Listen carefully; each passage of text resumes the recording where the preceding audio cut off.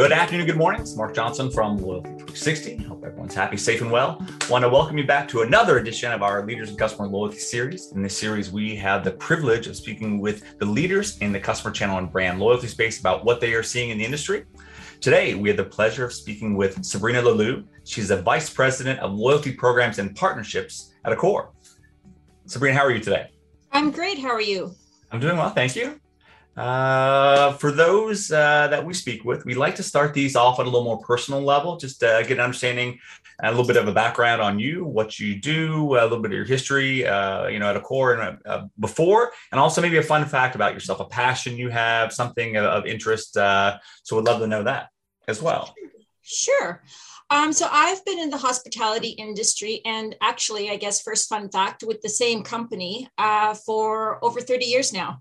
So the last 15 years of my career have really been dedicated to loyalty. And in my current role as VP, I oversee an amazing team of loyalty experts who execute the loyalty and partnership strategies for North and Central America and really ensure that we are bringing the program to life for our members in the region.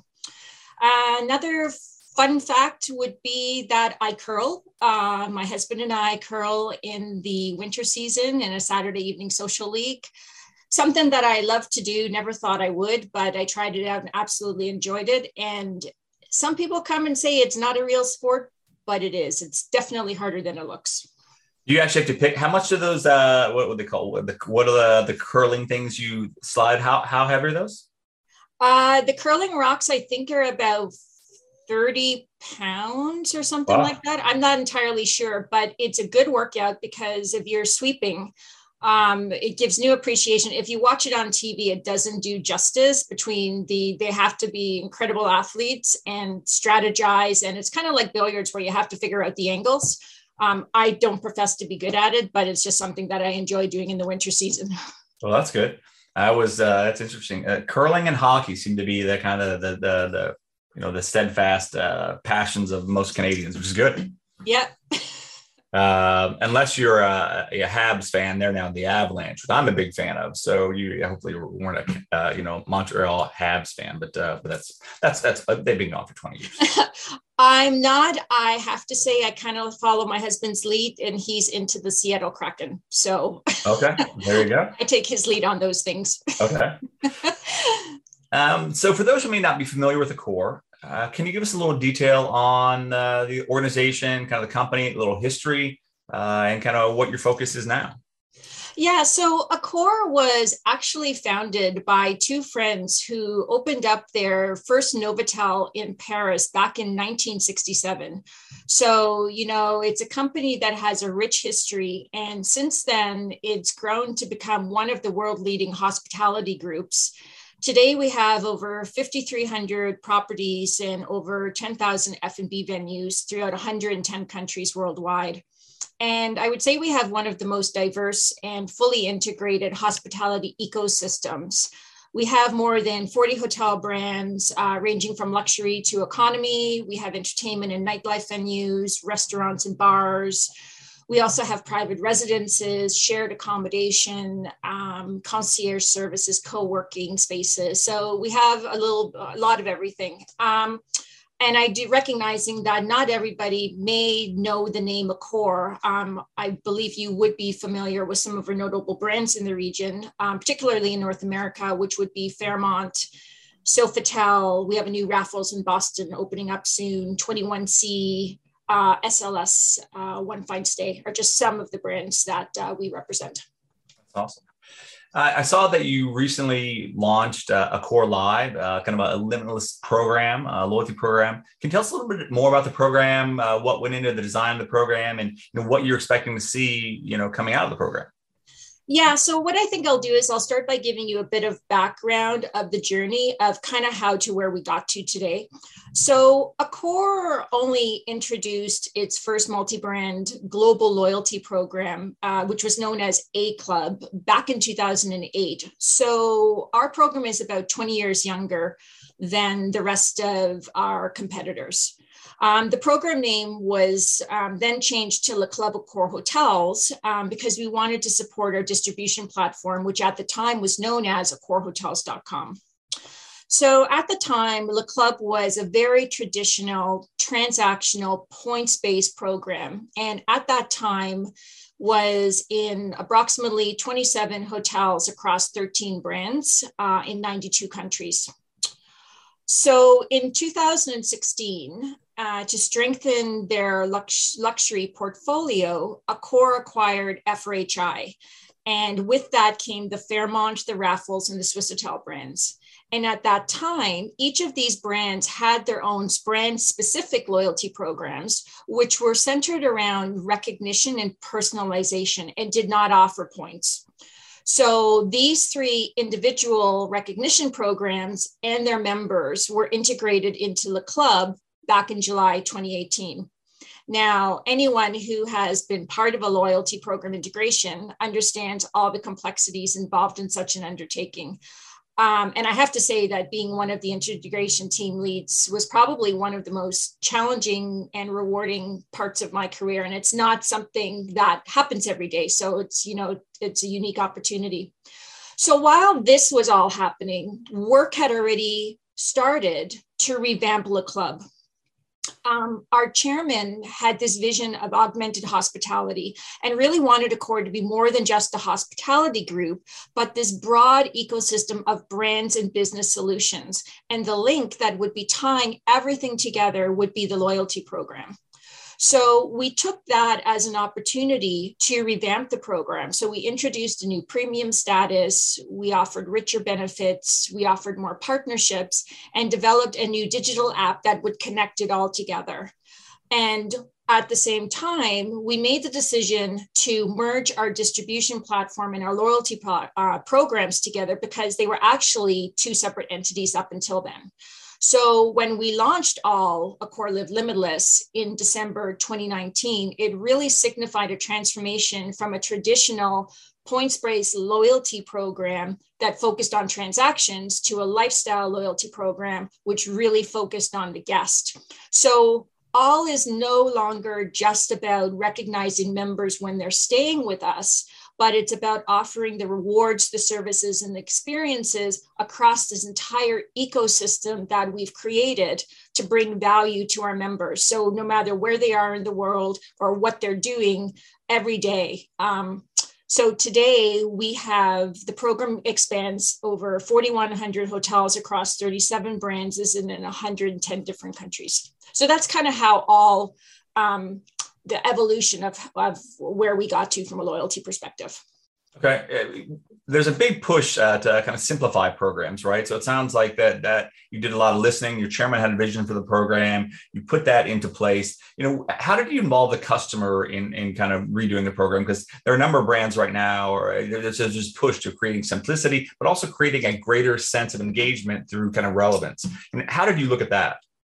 So, I mean, we had on the FRHI side, we had done a lot of research as we were looking to bring the three loyalty programs together into one loyalty program. So we had the research that was on our side.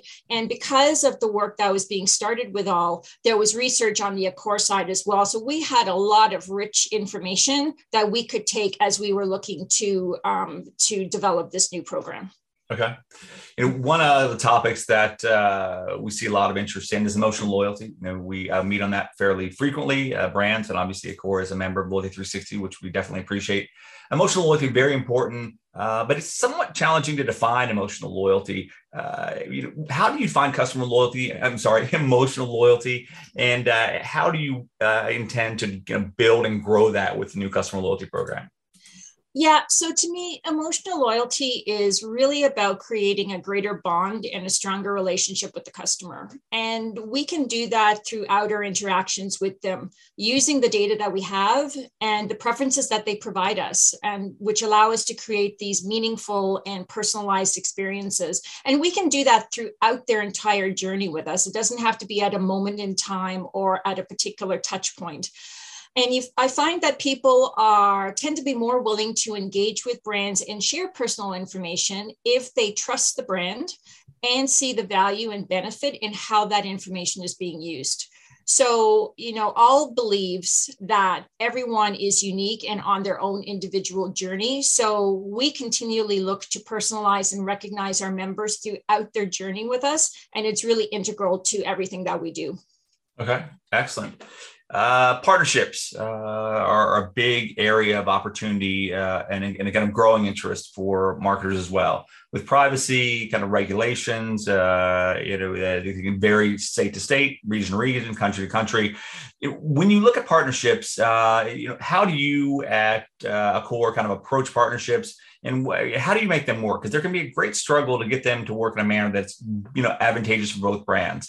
And do you have any partnerships in your new program? And if so, how do you plan to feature them? Yeah, so we already have 90 partners across multiple sectors that are participating in all worldwide. And what really anchors all in our members' everyday lives are the partnerships and the experiences that we bring that go well beyond the stay. Before revamping the program, I talked about the research, and one of the things we asked our customers was, what are you most passionate about? Not surprisingly, dining came in first, music and entertainment came in second, and sports came in third. So our initial strategic partnerships were aligned with those passions. So we had IMG, which curates food festivals and gives you access to renowned chefs, AEG, which is our arenas and gives us ticketing access, and Paris Saint-Germain, which is the professional soccer team that we are a principal partner with and jersey sponsor for. So, and we actually just released a new partnership with Fever, which expands our ticketing access and allows members the ability to access events and experiences, whether they're in their local city and just feel like going out for the evening, or whether they're traveling someplace. So our ambition is really not only to introduce new partnerships, particularly around mobility and financial services and experiences, but also to expand existing partnerships, as we've done with some of our airline partners and the cross reward programs that we've introduced. And it's really about creating value to our members and the ability to engage with them, again, on a deeper level, in a more meaningful way on a day-to-day basis. And, if you find value in something, you tend to engage with it more. And I think that, as a hotel company and with our hotels and brands, our hotels and brands have tremendous partnerships, which allow us to extend some of these money can't buy experiences to our members. Right. So, ticketing access to highly coveted events such as the Tony Awards, New Year's Eve in Times Square, and most recently the Critics' Choice Awards that were at Fairmont Century Plaza. So we're always looking for that's sort of the lens that we approach partnerships with. Okay. When you look at customers, they're definitely changing. They were changing before COVID. The travel hospitality industry was impacted pretty significantly internationally, and obviously managing that from a region to region area can be challenging. So customers are changing. What are you seeing with regard to how customers changed maybe before COVID, how they're changing now, and how are you adapting to that? Yeah. So timing is everything. When we launched Doll, it was 3 months before the pandemic.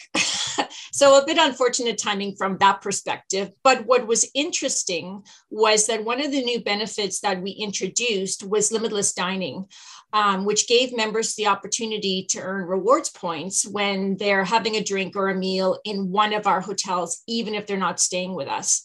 And we never would have known at the time just how meaningful to members that this benefit would have become with all the travel restrictions that were in place. It allowed them to still engage in our hotels, as restrictions lifted, and have the ability to earn rewards points and engage with our brands and in our program in doing so. And it's been tremendously successful. And we've actually expanded that to include limitless golf in North America. So members can earn rewards points going to one of our golf courses without even needing to stay with us. So, as far as communicating and how we engaged with our members, one of the ways that we chose to stay connected with our members early on in the pandemic, when no one could travel, was by providing them with these virtual experiences that were curated by our hotel so that they could enjoy them from home. So everything from cooking classes with our renowned chefs to mini yoga sessions and health and wellness tips from our spa experts. We also partnered with Fever Original Candlelight Series to bring members access to a virtual concert. So I think that these were incredibly well received and I think really appreciated with members. It was like we had an understanding of what they were going through and we were giving them access to do something from and enjoy from home. Okay, great. Do you think these changes are here to stay, kind of from a customer perspective? I definitely do.